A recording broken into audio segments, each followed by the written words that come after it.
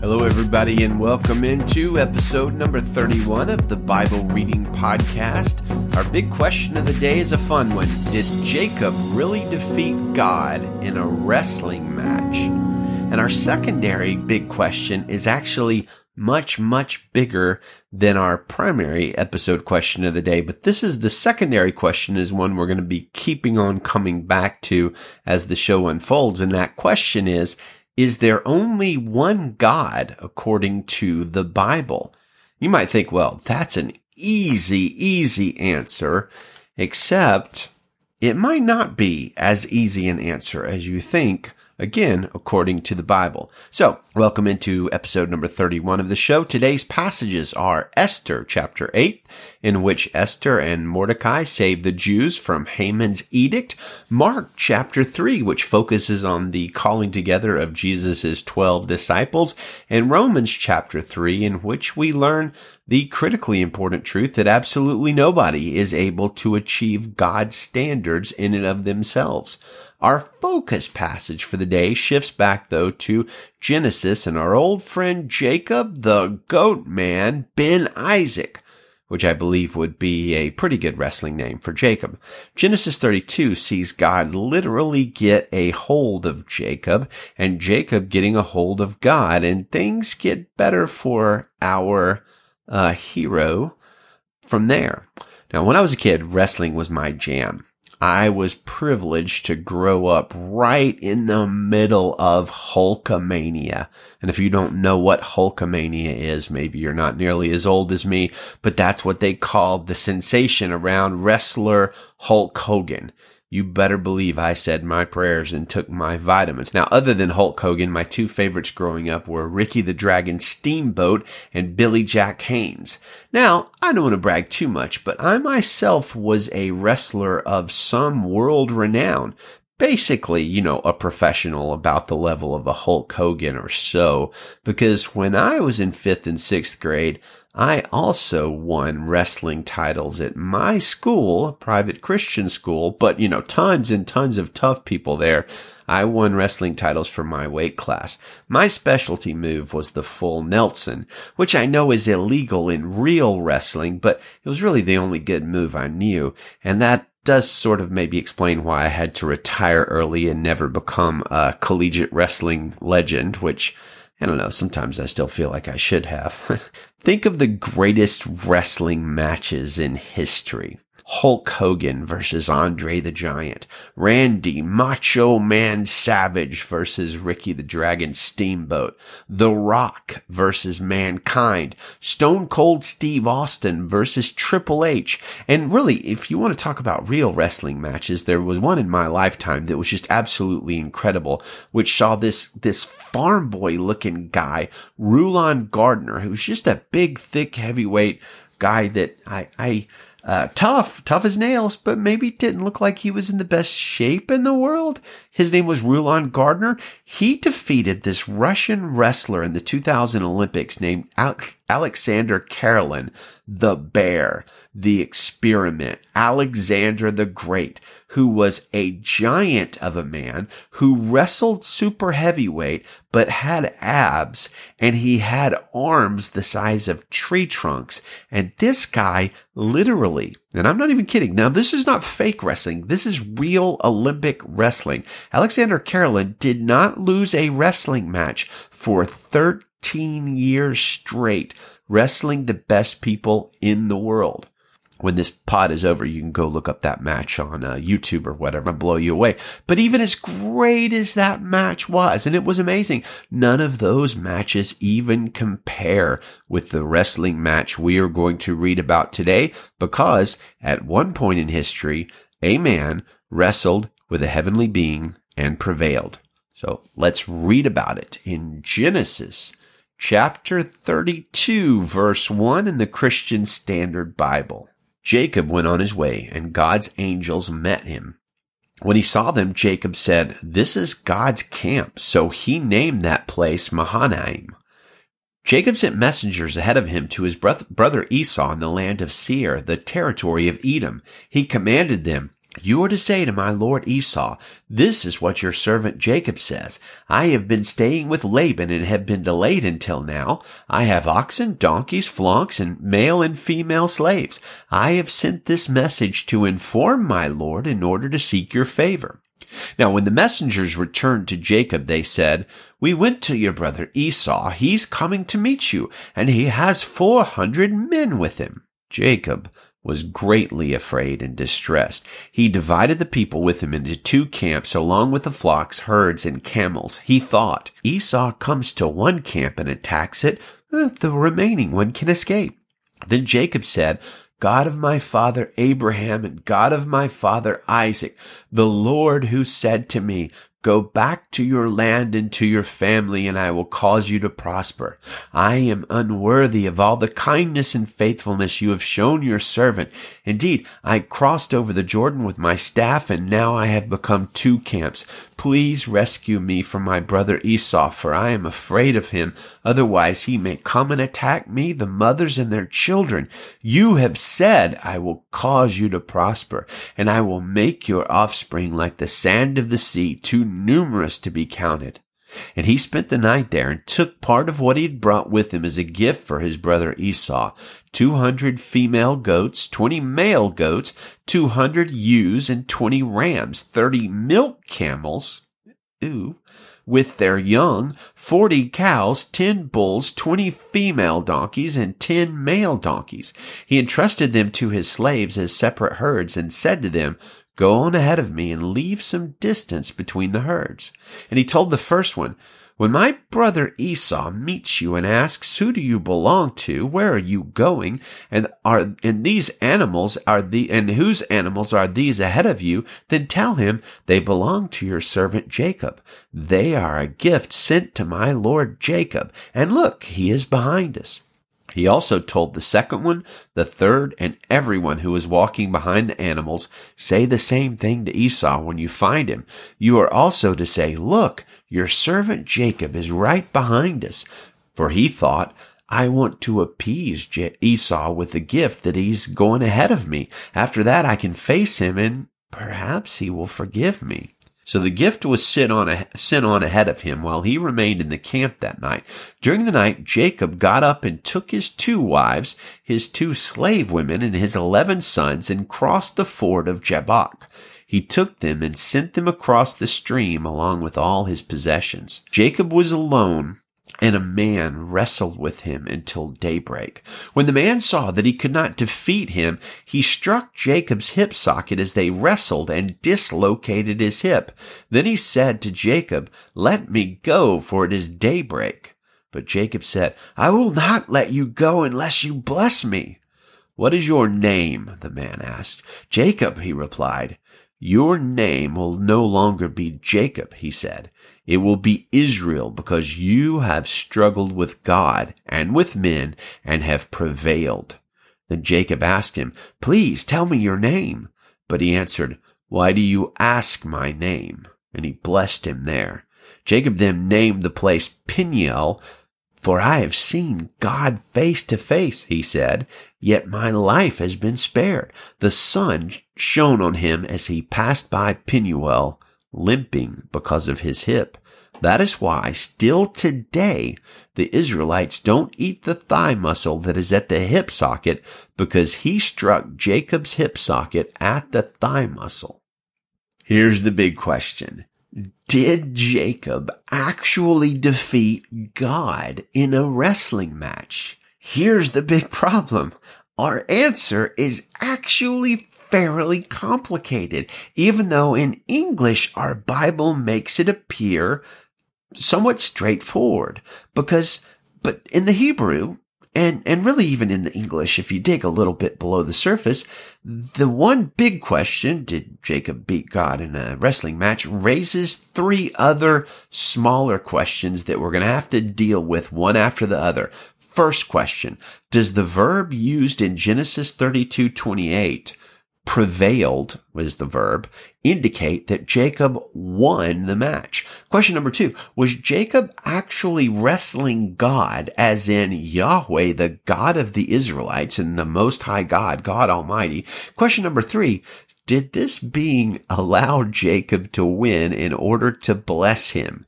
All right, so let's tackle the three questions in order. Question number one. Does the text here indicate that Jacob won, quote, the match in the same way that, say, I don't know, Rulon Gardner won against Carolyn, or the Patriots beat the Rams in last year's Super Bowl? To answer that question, we need to consider the Hebrew word yachol.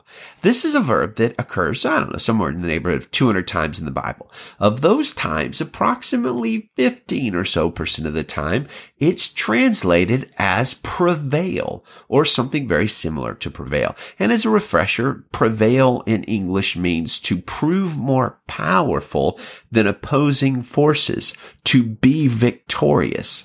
Now, is it possible that Jacob was more powerful than God? And the answer is, of course not. 15% is not a high number. So because that verb is translated prevail at 15% tells us that's, and again, it's roughly 15%. You can quibble with that a little bit. But because it's sort of on the low end, it tells us that that's not the normal meaning of the Hebrew word yachol. Now stay with me. This isn't going to get too boring. In fact, it's going to get fascinating in a minute. About 90 times, or, somewhere in the neighborhood of 40% of the occurrences of the word, it's translated as could, C-O-U-L-D, or able, both of which are far more neutral verbs that don't necessarily indicate victory, but do indicate perseverance. Unfortunately, that's about as far as we can go with question number one. Most of the time when this Hebrew word appears, it doesn't seem to indicate outright victory, but there are many times in Scripture that it does.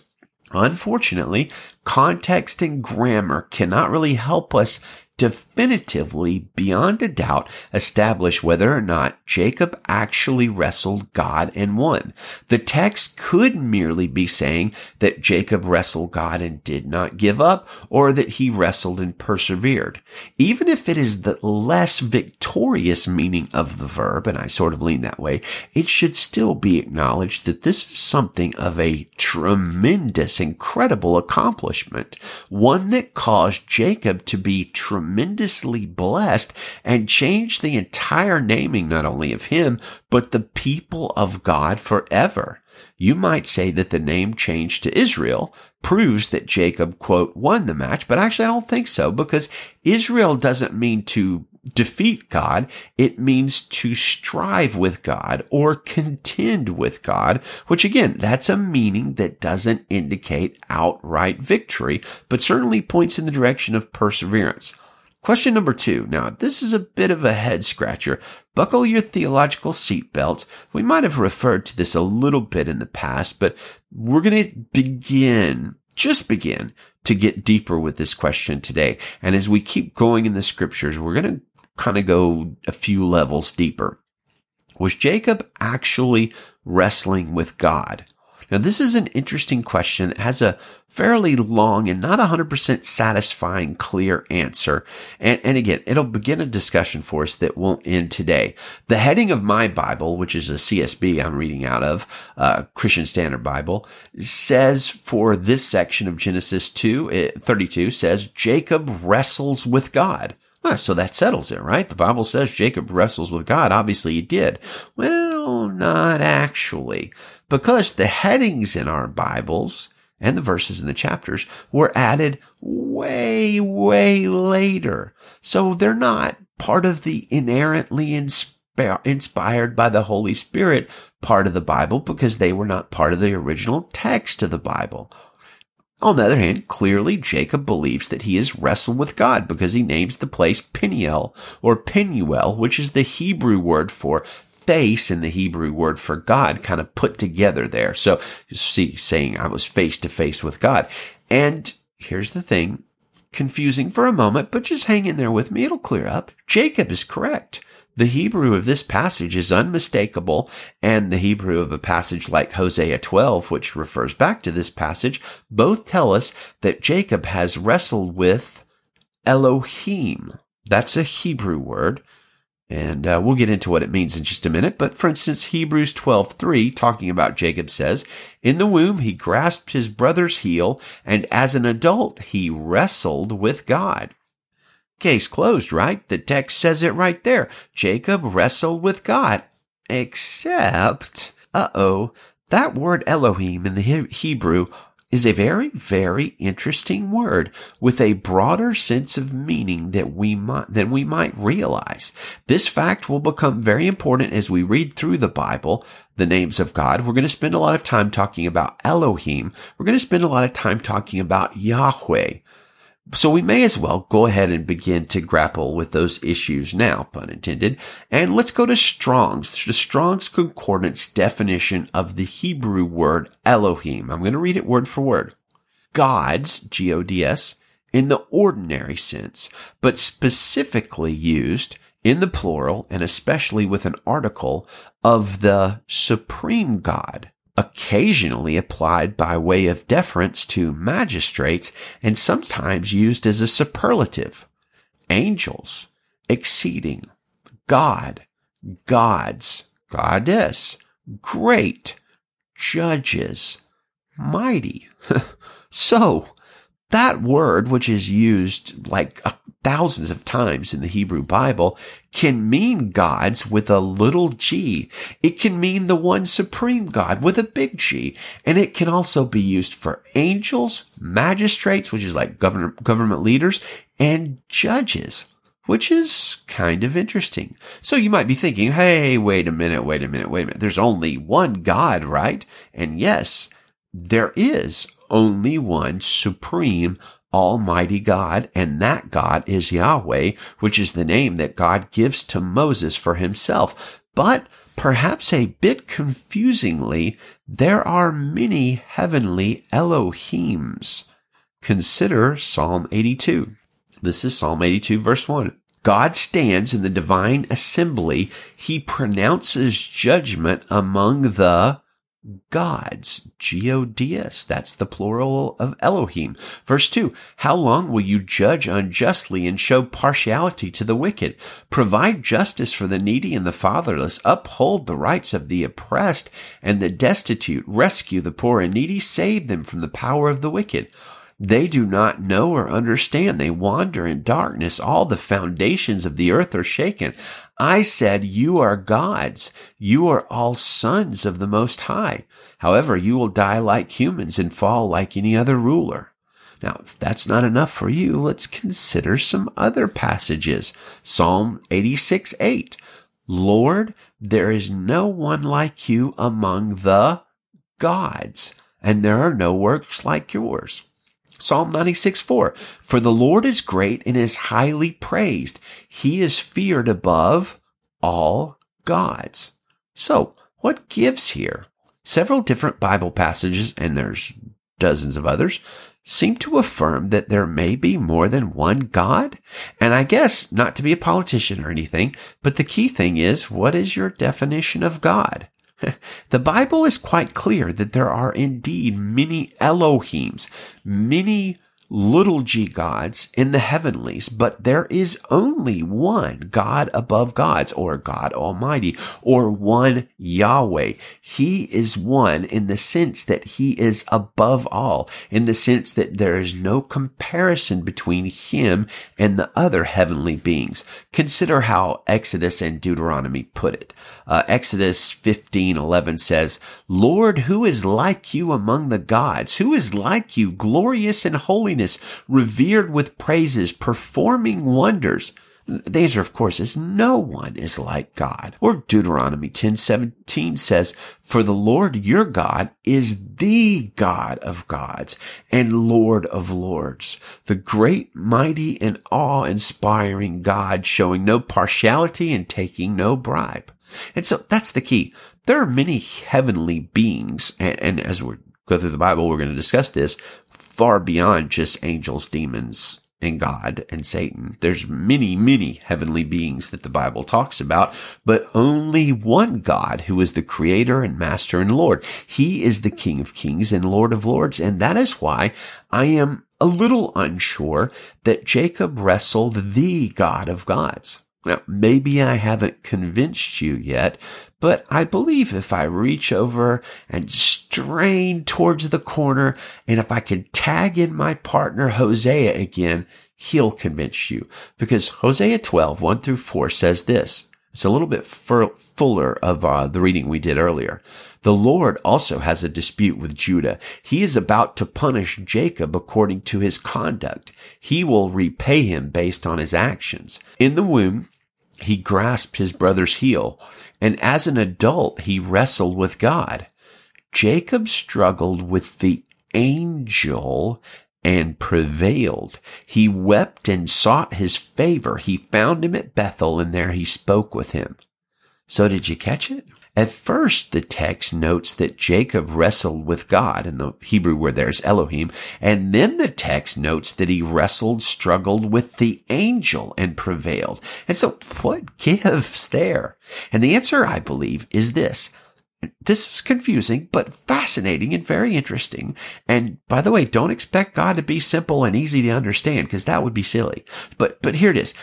God sometimes, in the Old Testament, many times actually, manifests or appears as the angel of Yahweh or the angel of the Lord. Now, who is the angel of the Lord? That's a question we're really going to dive into later in another podcast. This one's getting long, but very briefly, the angel of the Lord first appears in Scripture in Genesis 16 when he rescues Hagar, mother of Ishmael, and sends her back to Abraham's family.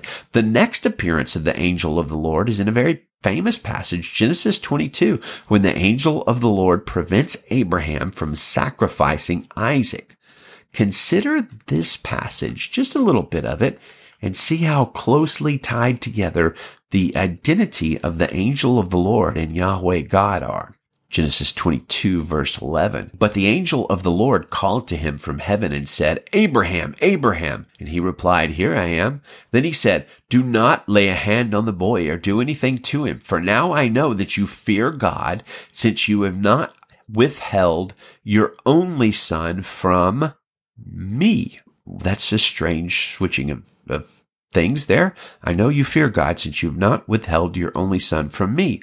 This is the angel of the Lord speaking and using the term me. Verse 13, Abraham looked up and saw a ram caught in the thicket by its horns. So Abraham went out and took the ram and offered it as a burnt offering in place of his son. And Abraham named that place, The Lord will provide. So today, as it is said, it will be provided on the Lord's mountain. Then the angel of the Lord called to Abraham a second time from heaven and said, By myself I have sworn, this is the Lord's declaration. Because you have done this thing and have not withheld your only son, I will indeed bless you and make your offspring as numerous as the stars of the sky and the sand of the seashore. Your offspring will possess the city gates of their enemies, and all the nations of the earth will be blessed by your offspring, because you have obeyed my command.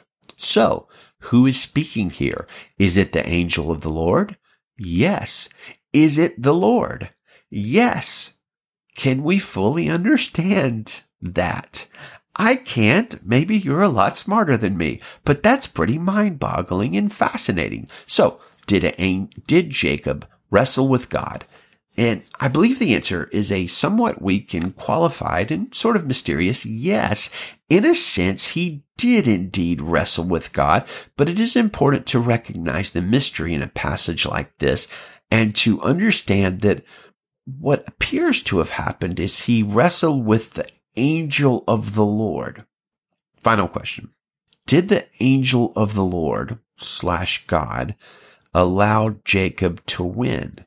Now, as discussed above, it is actually unclear whether or not the Hebrew verb there indicates won this match in the same way that we use the word won. I think if there was a referee there, I do not believe that the ref would have held up Jacob's hand and said, Ladies and gentlemen, here is your winner. I think that this being had power that dwarfed the strength and even the tenacity of Jacob. And yet, he was obviously impressed with Jacob's perseverance. This will be a theme we will see repeated in the Bible over and over again, that God appears to be moved by perseverance. Jacob prevailed in that he displayed remarkable courage and refused to quit. God, the angel of the Lord, could have ended that match in a nanosecond, as we will see soon in other appearances of the angel of the Lord. But I believe that this text shows, in the same way maybe a father enjoys wrestling with his toddler, that God, the angel of the Lord, might also enjoy wrestling with his children. Well, that's my answer. And I just need to say it. I don't know how to express it properly. There are things about the Trinity I don't understand. And honestly, I'm a little suspicious of those theologians who feel like, nobody would ever say, oh, I fully understand the Trinity. But some theologians seem to think that they understand it so well that they can point out thousands of different heresies very easily that somebody else might have. I think the Trinity, to be honest with you, is very difficult to understand because he is a one of a kind, literally, thing that is God. And it's very difficult for us to fully understand God. And I'm not at all saying that the angel of the Lord has anything to do with the Trinity here. But what I am saying is that I also don't understand exactly how the relationship works between God and the angel of the Lord. And the reason for this is because the grammar is fairly fascinating. It switches back and forth to where sometimes it's God talking, sometimes it's the angel of the Lord talking. And honestly, we just have to sit back and say, at least I believe, Lord, we are dust. We don't understand everything. You are good. We love you. Amen.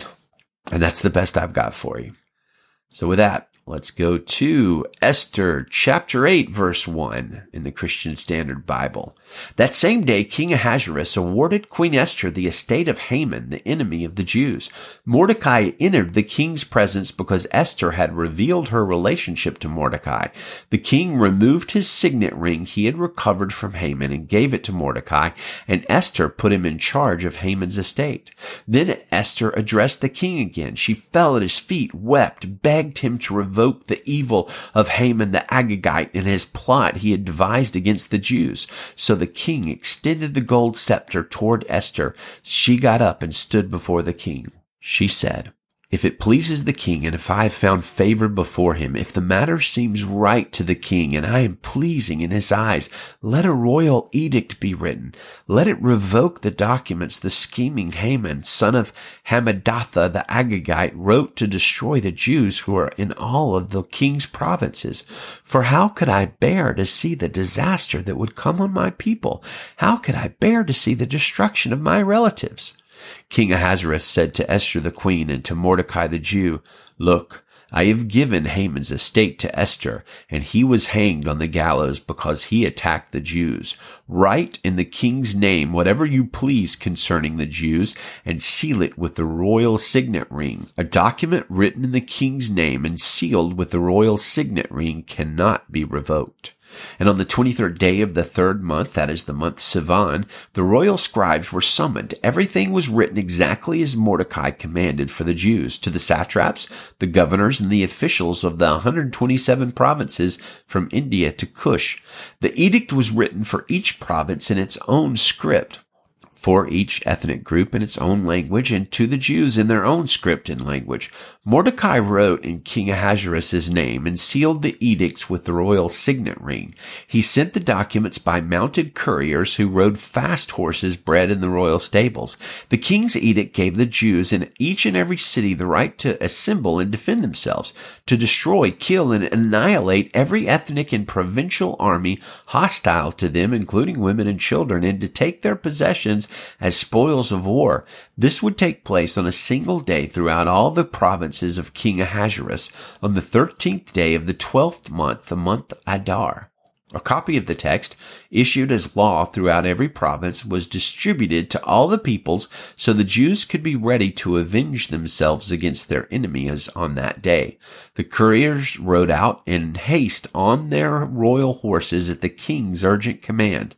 The law was also issued in the fortress of Susa. Mordecai went from the king's presence clothed in royal purple and white with a great gold crown and a purple robe of fine linen. The city of Susa shouted and rejoiced, and the Jews celebrated with gladness, joy, and honor. In every province, in every city, wherever the king's command and his law reached, joy and rejoicing took place among the Jews.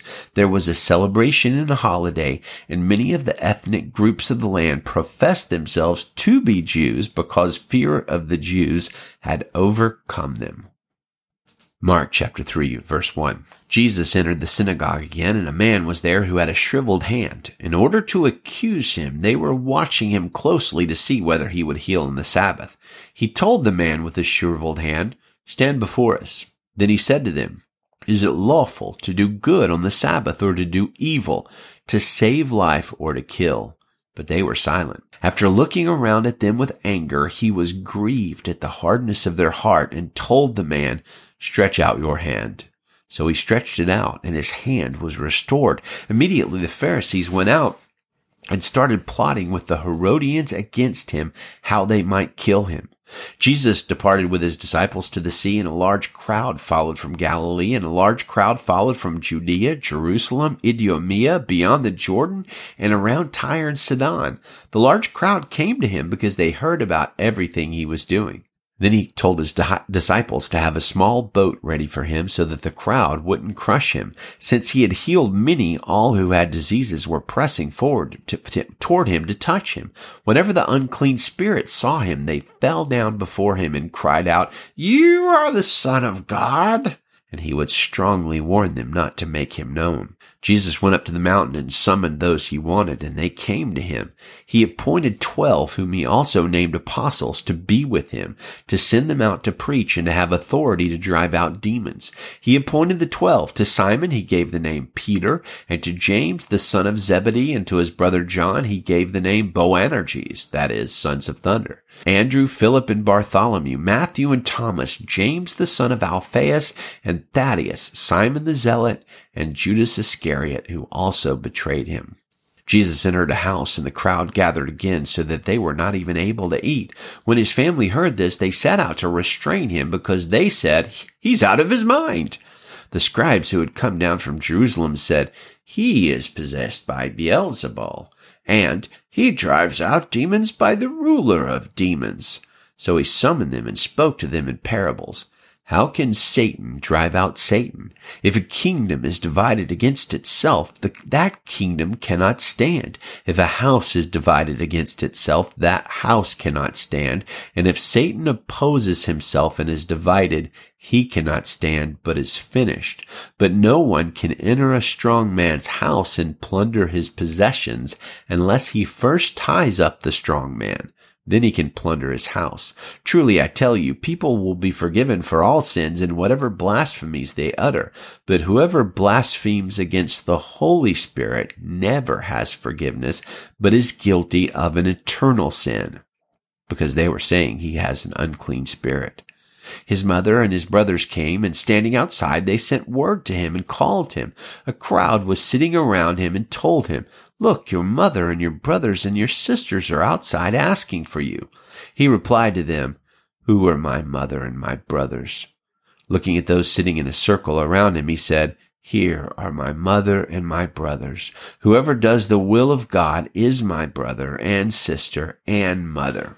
Oh, and I do want to say, way back, I think it was episode 12, we discussed the unforgivable sin, or the blasphemy of the Spirit. And under the show notes for today's show, which you can find at BibleReadingPodcast.com, and it'll be episode 31, you can find a link back to our discussion of the unforgivable sin, or you can just go to BibleReadingPodcast.com and search that. Like I said, it's episode 12. Romans chapter 3, verse 1. So what advantage does the Jew have, or what is the benefit of circumcision? Considerable in every way. First, they were entrusted with the very words of God. What then? If some were unfaithful, will their unfaithfulness nullify God's faithfulness? Absolutely not. Let God be true, even though everyone is a liar, as it is written, that you may be justified in your words and triumph when you judge. But if our unrighteousness highlights God's righteousness, what are we to say? I'm using human argument. Is God unrighteous to inflict wrath? Absolutely not. Otherwise, how will God judge the world? But if by my lie God's truth abounds to his glory, why am I still being judged as a sinner? And why not say, just as some people slanderously claim we say, let us do what is evil so that good may come? Their condemnation is deserved. What then? Are we better off? Not at all, for we've already charged that both Jews and Gentiles are all under sin. As it is written, there's no one righteous, not even one. There's no one who understands. There's no one who seeks God. All have turned away. All alike have become worthless. There is no one who does what is good, not even one. Their throat is an open grave. They deceive with their tongues. Vipers' venom is under their lips. Their mouth is full of cursing and bitterness. Their feet are swift to shed blood. Ruin and wretchedness are in their paths, and the path of peace they have not known. There is no fear of God before their eyes. Now we know that whatever the law says, it speaks to those who are subject to the law, so that every mouth may be shut, and the whole world may become subject to God's judgment. For no one will be justified in his sight by the works of the law, because the knowledge of sin comes through the law. But now, apart from the law, the righteousness of God has been revealed, attested by the law and the prophets. The righteousness of God is through faith in Jesus Christ to all who believe, since there is no distinction. For all have sinned and fall short of the glory of God. They are justified freely by his grace through the redemption that is in Christ Jesus. God presented him as an atoning sacrifice in his blood, received through faith, to demonstrate his righteousness, because in his restraint God has passed over the sins previously committed. God presented him to demonstrate his righteousness at the present time, so that he would be righteous and declare righteous the one who has faith in Jesus. Where then is boasting? It is excluded. By what kind of law? By one of works? No, on the contrary, by a law of faith. For we conclude that a person is justified by faith apart from works of the law. Or is God the God of Jews only? Is he not the God of Gentiles too? Yes, of Gentiles too, since there is one God who will justify the circumcised by faith and the uncircumcised through faith. Do we then nullify the law through faith?